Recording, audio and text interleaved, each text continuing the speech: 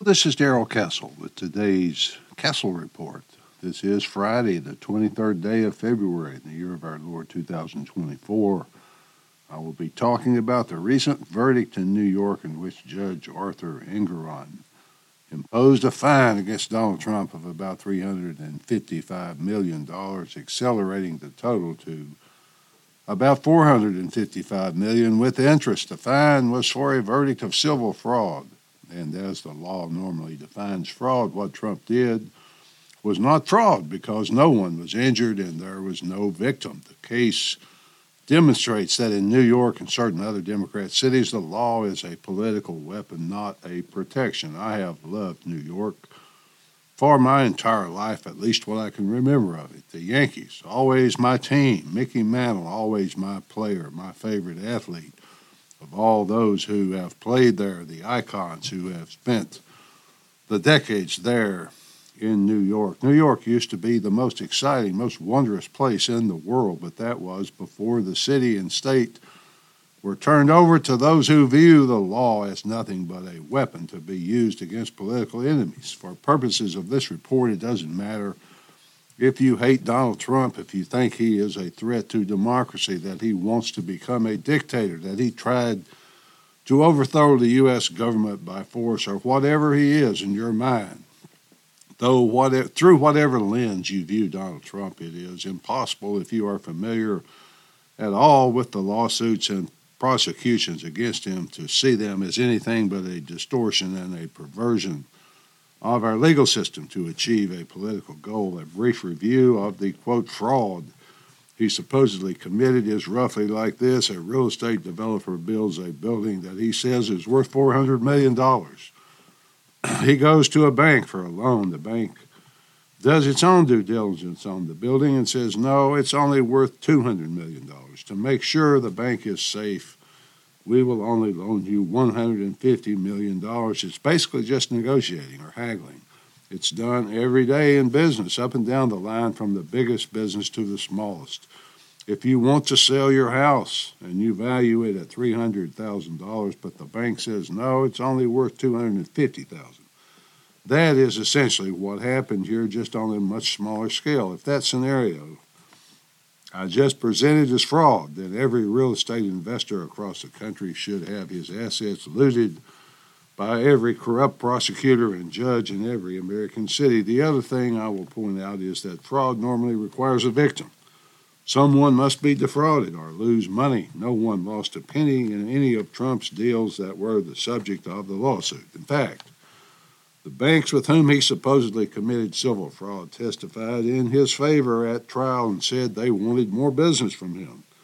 Deutsche Bank, which loaned him hundreds of millions of dollars, testified that it always used its own guidelines when making these loans. So New York prosecutor Letitia James contended that Trump deceived lenders and insurers by giving them overstated financial statements. The banks testified that they reviewed the documents and the financial statements and found them to be acceptable. Furthermore, they made money.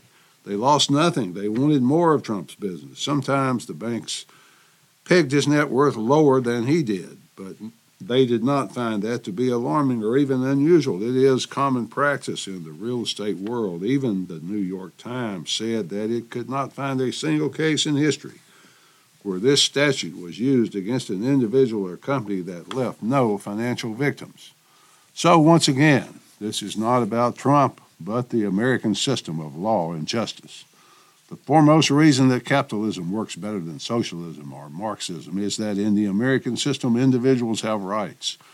By that, I mean that our system is all about each of us as individuals, not what the collective thinks. In theory, if every person in the city and state of New York thinks Donald Trump is a horrible person, he cannot be convicted of anything unless he violates the law. I can't overemphasize that we as individual people have rights that the collective cannot legally take from us. That system has now been corrupted, perverted, damaged.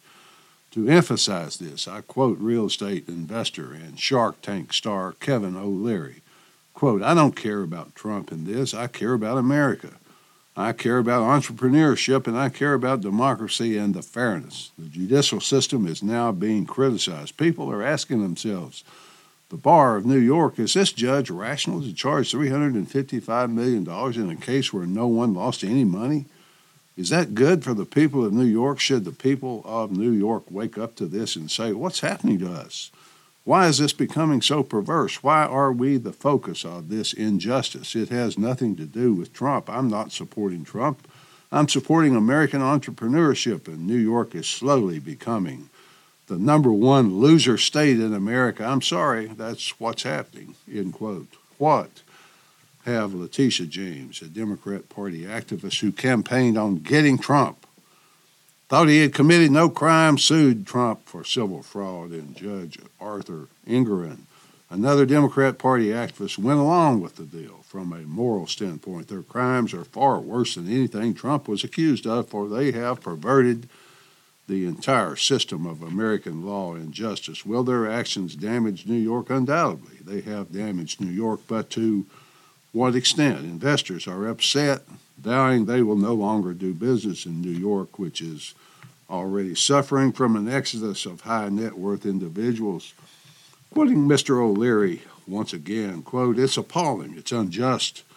I would go so far as to say it's un-American. It doesn't matter what the governor says. New York was already a loser state, like California's a loser state.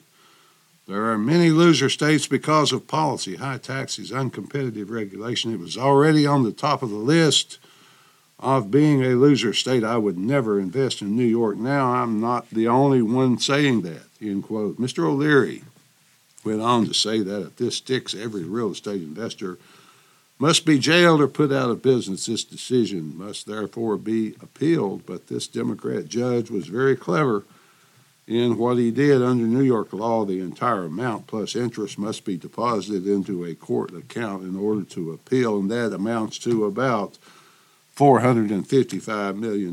Even for Donald Trump, $455 million liquid is very hard to manage without liquidating a lot of assets. Mr. O'Leary also repeatedly said, this is not about Trump. My question then is, if it's not about Trump, then what is it about? It is about sending a message to all those deplorables like me out there, taking up space here in America. I don't mean that I'm a MAGA Republican. For most of you know, I'm a member of the Constitution Party, a former presidential candidate for that party. I am, though, a deplorable, as Hillary Clinton defined deplorables. There are millions of us out there who get this message loud and clear. The message I am hearing is that you don't count. You are not getting this country back. We've stolen your country, and now we will lie, cheat, steal, or anything to keep it. Power is what Letitia James and Arthur Engoron want, because with power they can disenfranchise and loot the rest of us who have the courage to disagree with them.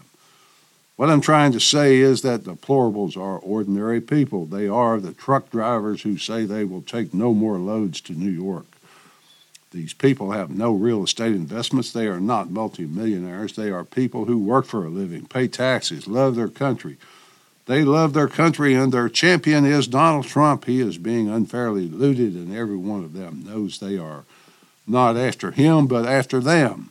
They heard Trump when he said, they are not after me, they're after you, I'm just in the way.